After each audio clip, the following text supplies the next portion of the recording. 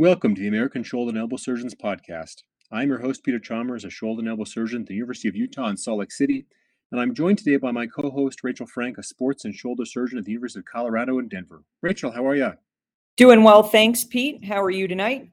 Well, I'm doing great. Before we get started, I should mention that the views expressed in this podcast do not necessarily reflect the views of the American Shoulder and Elbow Surgeons Society, the University of Utah, the University of Colorado, or the institutions of any of our guests. Today we have an episode for you on advocacy with a few guests. First, we have Dr. Joe Abboud from the Rothman Institute in Philadelphia. Dr. Abboud, welcome to the podcast. Hi, Peter. Hi, Rachel. Thanks for having me tonight.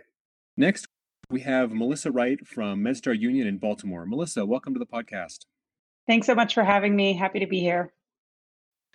And finally, we have Kevin Cronin, who's currently a shoulder and elbow fellow at the Rothman Institute. Kevin, welcome to the podcast. Thanks so much for having me. Looking forward to a great discussion.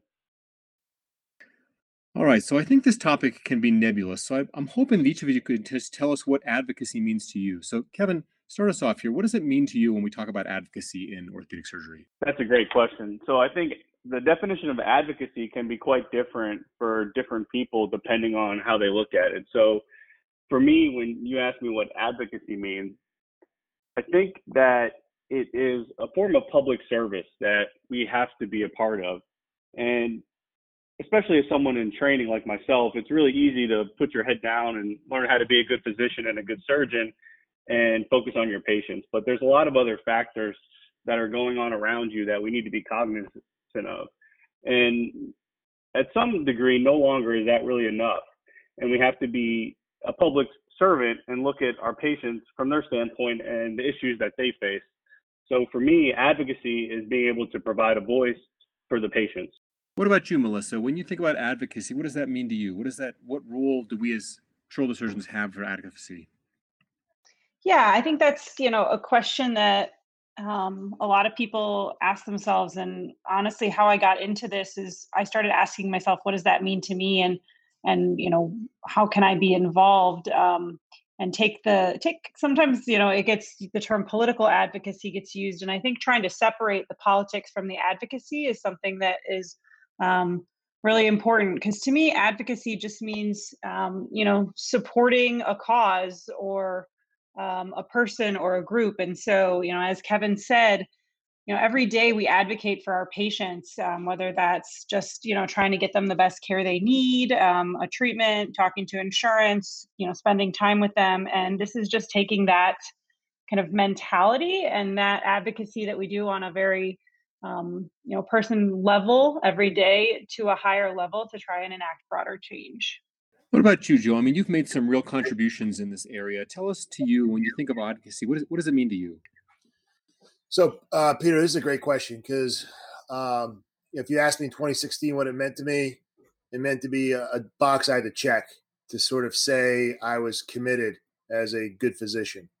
But in 2016, it really was sort of thrust upon me, and I was sort of asked to take on a role at Rothman Orthopedics that was outside of my wheelhouse. I was, as Kevin was alluding to, I was comfortable with clinical care and decision making and research, but I really wasn't comfortable with advocacy in the sense of, I'd gone to a couple fundraisers and given a little bit of money, and was part of a new committee that was formed at Rothman at the time that was doing I would say, okay job. But my chairman at the time and currently is Alex Vaccaro, and he likes to shake things up. And so he said to me, hey, Joe, you're going to be the chair of the committee now. And I was like, excuse me? I was just sort of, contributing to a committee that I was just listening to everybody who knew what they were doing and just trying to learn from them. Such giants as Jerry Williams and Fred Liss in the realm of advocacy. And he said, no, we're going to blow up the committee. We're going to restart everything. We're going to reshape the way we think about this. And I want you to think about how to do it. So I went around and talked to all the people that I knew were smart in this area: Fred Liss, Jerry Williams, Chip Hummer in Pennsylvania. And then I came across, like you oftentimes do, a lucky situation. I was at a AOA meeting, and the AOS PAC was there, and Stacy Monroe had just been hired away from OBGYN PAC and was heading it up and started the advisory circle for the PAC. And she and her colleagues at the time started talking to me about what services the AOS PAC can provide as an advisory circle, as sort of your personal lobbying effort for your profession, for your corporation, for your health system, depending on what your interests are. And so we spent a fair amount of time interviewing them and thinking about, what that was going to be worth to us at Rothman and what insight they could provide us. And they have so much, I would say, firepower behind them. And they really taught me so much about how to advocate about the issues that are important to our patients, first and foremost, to our physicians, to our profession. And they allowed me to learn, use our ability as for Rothman to be their founding member of their advisory circle. So now their advisory circle has, I would say, 25 members, but we're very proud to have been the founding member of that advisory circle. And they taught us how to be strategic and bipartisan and how we donate money and how to stay away from presidential politics and focus on politics that are important to our patient base, our physician base, and the issues that are important to us as physicians, and not let this get into the weeds of personal ideology and philosophy, et cetera, which are really not what we are doing as advocates and as physician advocates. So let me take that a bit further. I think, especially for our young listeners, similar to what you mentioned in terms of your thoughts on advocacy in 2016, it's a checkbox. It's kind of like something you do, you check it off and then you move on. Why is it important, and specific to the three of you, why is being an advocate or advocating for anything? Obviously, we all want to advocate for our patients, but that's not entirely what we're talking about here. Why is advocacy for our society or for our orthopedic world in general important? Melissa, let's start with you. Why do you think advocacy is important? Well, I think that, you said this isn't just advocating for our patients, but I think in a lot of ways it is. There are problems with our healthcare system and how we can deliver care to our patients. And, we know that those issues better than anyone else. And so if we're not engaged with the political process and engaged with the kind of legislation that is, coming down the pipeline that could be affecting our patients and the care they can receive, then, if we're not the ones doing it, who is? We just know better than anyone else kind of what issues directly affects patients. And then at the same time, in order for us to continue to do our job, we need, legislation that allows us to do that and in the most effective way. And so I think it goes hand in hand with advocating in order to help our patients get better care, is advocating and, working through this process to allow things to work fairly for physicians so we can do our job effectively, so we can deliver the best care. And I just think, if not us, then who? Yeah, I think that's a great point. And I think a lot of times we are on the receiving end of a lot of complaints, but then we don't do enough as physicians. We expect others to do them for us because we're just going to work, taking care of our patients and going home. And that's clearly not enough. Kevin, let's go to you. What do you think are the most important issues with regard to advocacy as an orthopedic surgeon and as a shoulder and elbow surgeon today? What are the most important issues to you, and what are the most important issues that you hope that that ASES advocates for and that orthopedic surgeons, particularly young orthopedic surgeons, advocate for right now?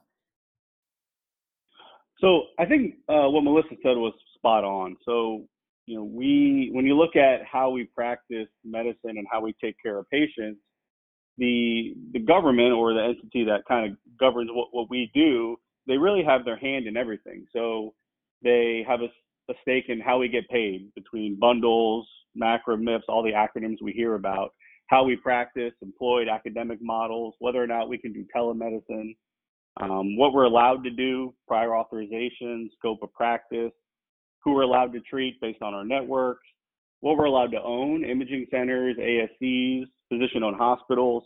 They really kind of govern everything that we're allowed to do. And no one knows what we do better than us. So no one knows the business of medicine better than we do. No one knows how to take care of patients on a daily basis in an efficient, effective way better than we do.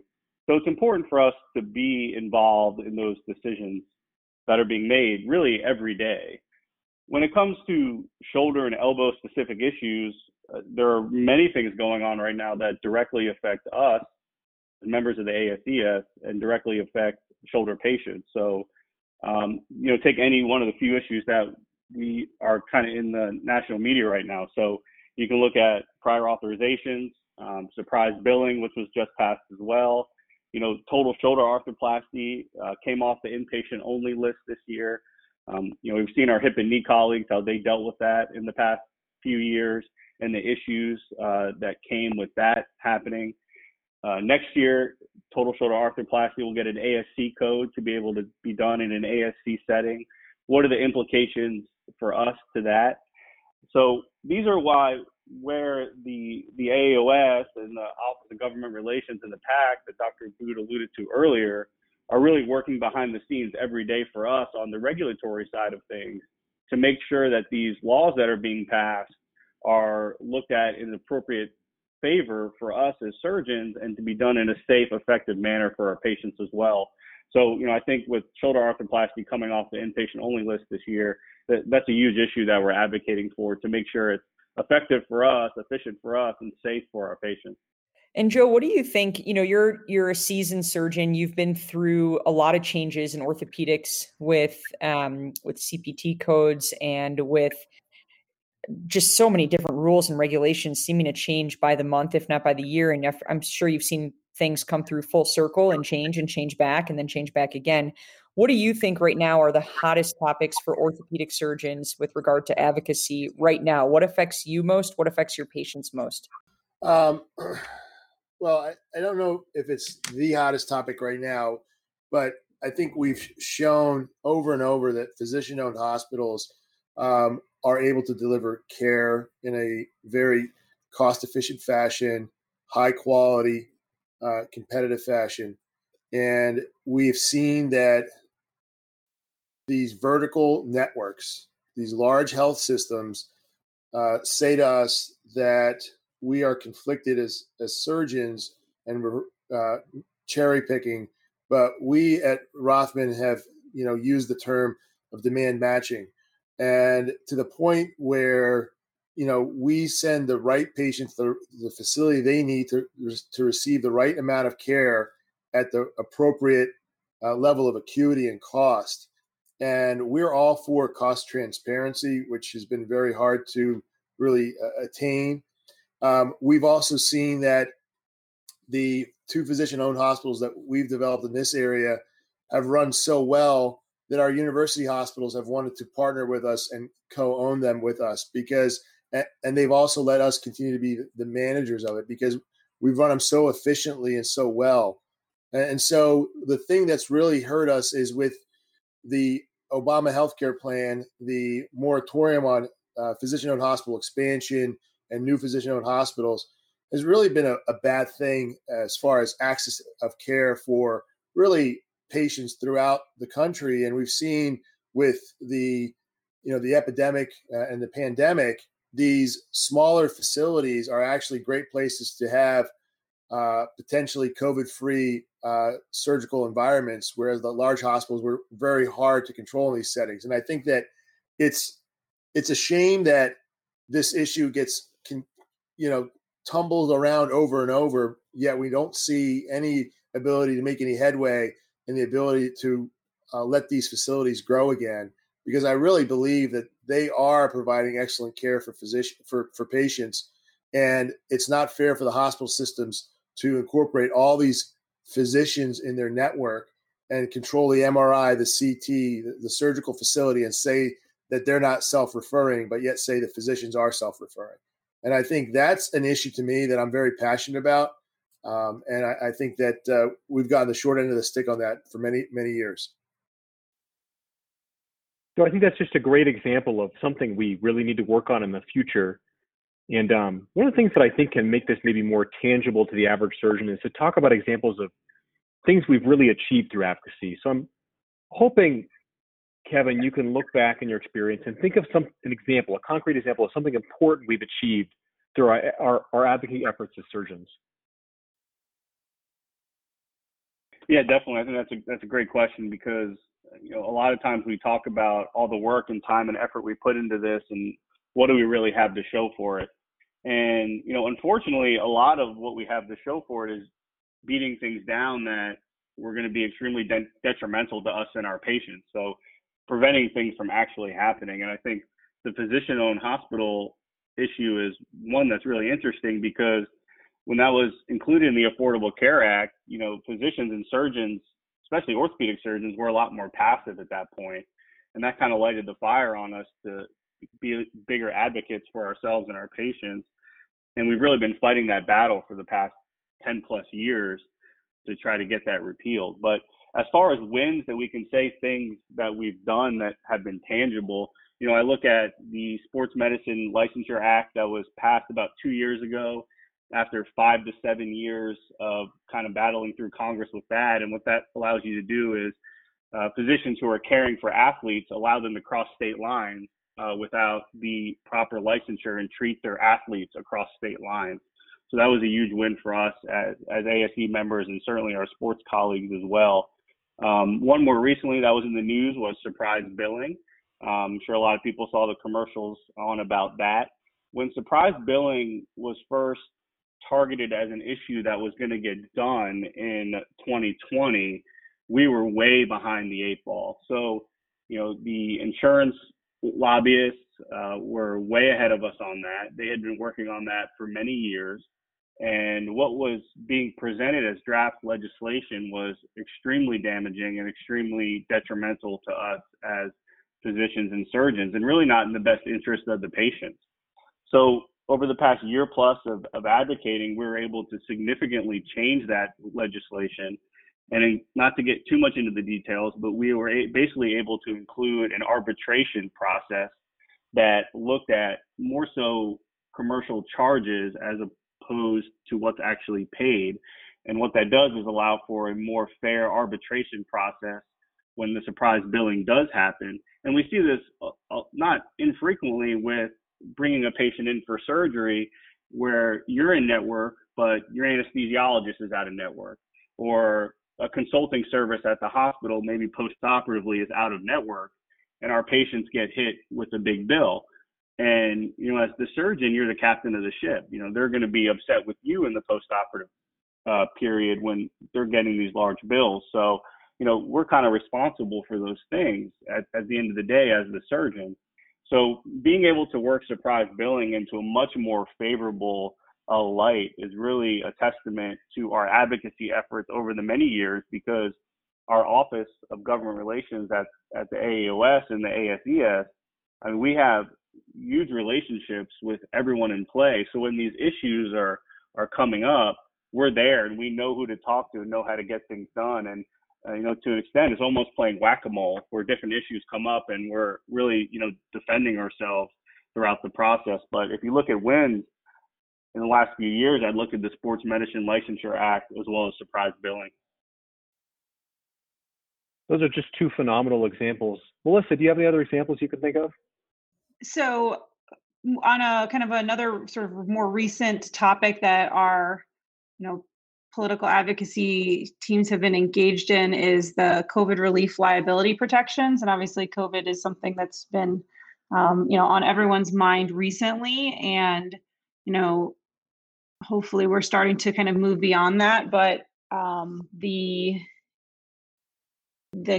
teams on the ground, I think another, good example of just that they're kind of, as Kevin said, playing whack-a-mole and kind of, trying to stay current and addressing what's coming up is the work that was done with that to provide liability protections for physicians. And so, that may not be as specific to orthopedic surgeons, but, protect us as a group in general.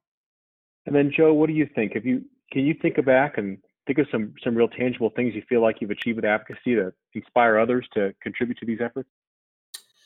Yeah, and I think, Peter, with us all being scientists, I think we're so driven by measurables, right?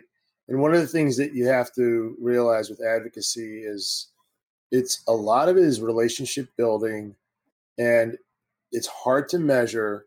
But as they say, if you're not at the table, you're on the menu. And so I think, calling on your congressperson, meeting with your senators, going down to Capitol Hill, spending that time really develops relationships, and they start to call on you when they need advice.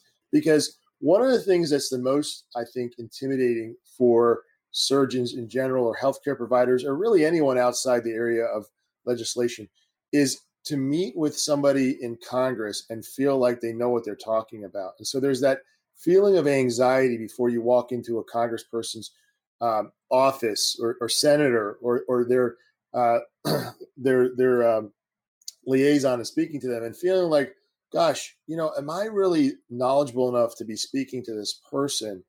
But yet when you sit down, and as John Gill told me, Dr. Gill from Dallas told me years ago, remember, we as physicians do this all the time. We walk into a room and speak to someone we've never met, and in 5 minutes, we're talking to them about very specific things that are potentially life-threatening, and we're going to potentially treat them.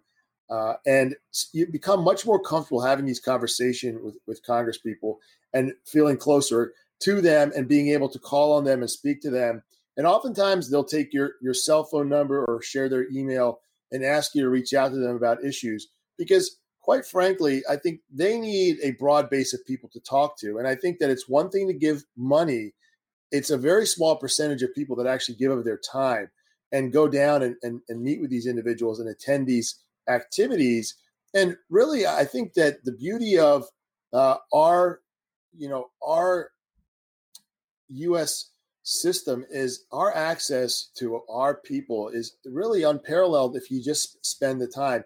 I've been surprised about the many people I've been able to meet with over the years with access just by showing up and being there and them wanting to listen to you, because they really are not content experts on a lot of these matters. And they really want to listen to you as physicians who are content experts. So I think those are the wins is learning that you can have relationships and develop these relationships over the years. And it's a long-term process. It's not going to, it's not one of these, it's not like a case for us. We can measure it by, we did 8 cases today. That was tangible. It's much more different. It's like that patient you didn't operate on that thinks you're a great physician and sends you, 6 patients in the future. Not very tangible, but an indirect win that, you have rewards for years to come from. Joe, tell us what the ASES is doing on this front. I know you've been involved with the ASES Foundation, and certainly it sounds like you're involved with Rothman. What is the ASES doing on the advocacy front? I think ASES has been working hard on really grassroots efforts at educating the society. I think this is one of the methods that we do this, getting more involvement through its membership, through the young, especially the young members, being not only on the advocacy committee, but also the membership chair. There's been a huge push to really engage more and more members, younger members, and really have them involved in the process that's our political process here. Because quite frankly, the sort of senior members of the ASES, they have a much shorter window of time to practice. And a lot of these issues that affect their patients and them as physicians and their profession, that window is much smaller. But for our younger members, this is a window of opportunity for them to get engaged, whether it be on decreasing Medicare reimbursement, whether it be on shoulder arthroplasty being in the outpatient list for Medicare. Many of these things are going to have repercussions for us, both good and bad. And then we learn about this through sometimes our counterparts in the hip and knee world, et cetera. But I think it's really important that we are engaged, that they see that we're active, we're involved. And I think that, quite frankly, seeing what our counterparts, trial attorneys do and how they lobby, I think it's very important for us as physicians to be at the table at all times and make sure that people are aware that we're listening, we're engaged. We really want to know what's going on for our patients. So I think the ASES, to the credit of Tony Romeo, Frank Cardasco, Bill Levine, and Mark Frankel now, they've really made it a very important aspect of the ASES. And they've really advocated for things like this to be done to really spread the word to our membership. Well, I think everything that you guys have brought up is representative of the world around us right now, today in 2021, and what we really need to focus on as surgeons. But I think another question that our listeners will be curious about is what you guys see as happening in the future. And what do you think are the next several topics we need to be focusing on as orthopods? Kevin mentioned getting or looking at that CPT code for outpatient arthroplasty with regard to the shoulder. But what's coming down the pipeline in the next 3 to 5 years that we need to be ahead of the game on as healthcare changes, as systems change? Melissa, let's start with you. What do you think you see or envision as being the most important things to advocate for as an orthopedic surgery community, as well as a shoulder and elbow surgeon yourself? So, I mean, I think, as you mentioned, the total shoulder coming off of the inpatient list, and I think that's a kind of a harbinger of the way a lot of our way we provide healthcare is moving. And obviously, as shoulder and elbow surgeons, a lot of what we do already is outpatient. But I think that COVID has only pushed things further, where more and more of what we do is going to be in an outpatient setting and in the ambulatory surgery setting.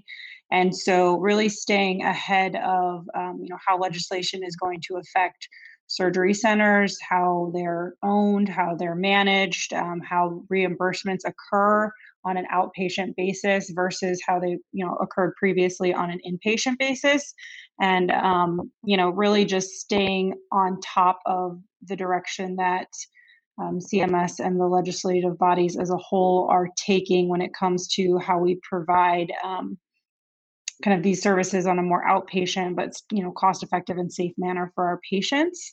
I think that the healthcare disparities is something that is becoming more and more recognized across orthopedics, across shoulder and elbow surgery, across medicine as a whole, and how our healthcare system is set up that may be exacerbating some of those disparities, I think is going to become very much a topic in government in the coming years, and whether there are things that need to happen on a legislative level to try and affect change in that way. And so I think obviously, like, continuing to understand the types of disparities that are affecting our own populations, but then be also cognizant of there's consequences to every action. And so just staying abreast of the situation in terms of what legislation is being proposed, and even if the benefits may allow for some improvement in something, but kind of watching the side effects for our practice as a whole. And Kevin, what are your thoughts on this? What do you see as the next hot topic in the next 3 to 5 years that we have to be advocating for, or we should at least have on our radar? So I think as healthcare continues to change, and Melissa touched on this a little bit, but the whole idea of value and what's value? Value, we say value is outcomes divided by cost, more or less. And, how do we show value for our patients and, for the systems and the overall healthcare population as a whole? So our value is going to be assessed whether we like it or not. And I think being at the table when these decisions are being made is important. So, is patient satisfaction a part of value? Is, what they come to the hospital and do they like the room that they're in? Is that part of value? And does that affect on how we get reimbursed for what we do or what we don't do? So, being a part of that discussion is going to be very important, because these are starting to creep up, and we've seen them over the last few years in the bundles or the MACRA or the MIPS, or different ways that we can be creative about change.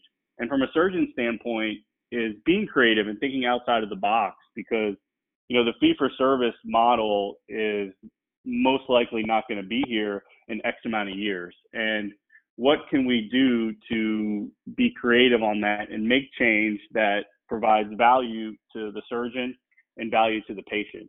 And that goes with, is it shifting to the outpatient setting? Is it expanding our physician-owned hospitals that we know are safer and more cost-effective and provide better outcomes, and they provide more value?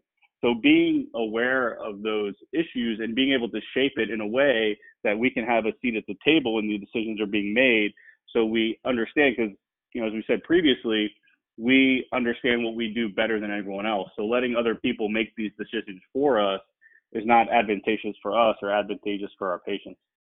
Well, those are just great things we can do in the future. As a take home, Joe, tell us how the average surgeon can get involved with these efforts. You talked a little bit about meeting with congressmen. How do you facilitate that? What other things could you do if you're interested in advocating more for us and for our patients? Yeah, so great question, Peter.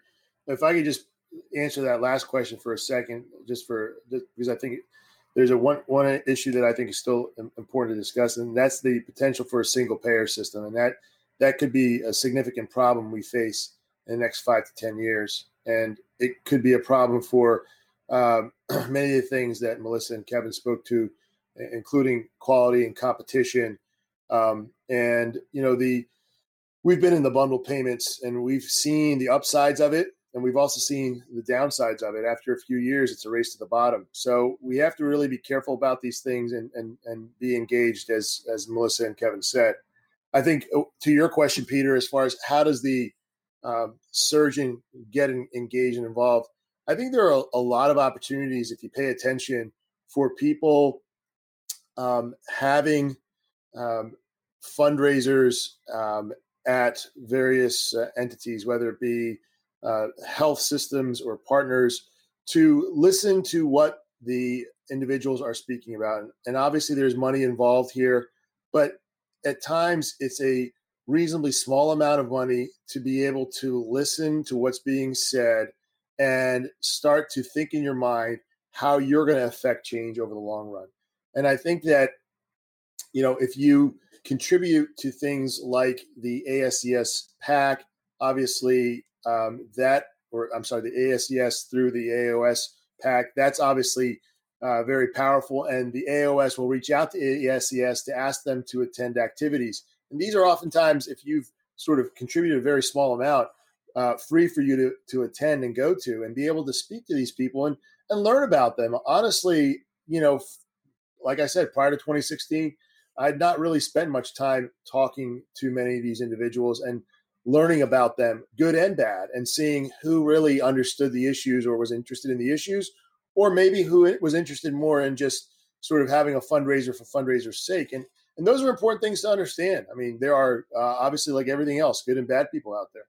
I think that, go with a friend, find a mentor, just like it is for shoulder surgery. You have to have good mentors. For political advocacy, you have to have good mentors. And I've had great ones. I've mentioned Fred Liss numerous times and Jerry Williams, but they've been great mentors for helping me understand how you navigate through this process, how you get involved, how you sort of try to push some of the agenda items you have on behalf of your own patients or your practice. Because we want to be able to have still private practice groups. Not all physicians should be in large employed models with large health systems that are vertically integrated and preventing competition. So I think these are all important. And I think they seem very far away from us when we first finish our fellowships and go into practice, but they get closer and closer as we get older and we start seeing some of these things that really do affect us and our loved ones. So I hope that answers that question, Peter. Well, that's great. I mean, it gives us certainly a lot of food for thought for the future and hopefully some tangible ways that surgeons listening to this can think to get involved, because I think these efforts are so important for all of us. I wanted to thank all three of you for coming on. This has been really fascinating to listen to your experiences and your thoughts in this area, and I appreciate you taking the time to chat with us about it. Thank you, Peter. Thank you for having us. Thanks so much for having us. Yeah, thank you all so much. That's really all the time we have for today's podcast. We want to thank our guests so much for spending the time talking to us about such an important topic, not only for our practices as orthopedic surgeons, but most importantly for our patients and the future of our patients' ability to get healthcare. For all of our shoulder and elbow listeners out there, please don't forget to subscribe. And for Pete Chalmers, I'm Rachel Frank, and we'll see you next time.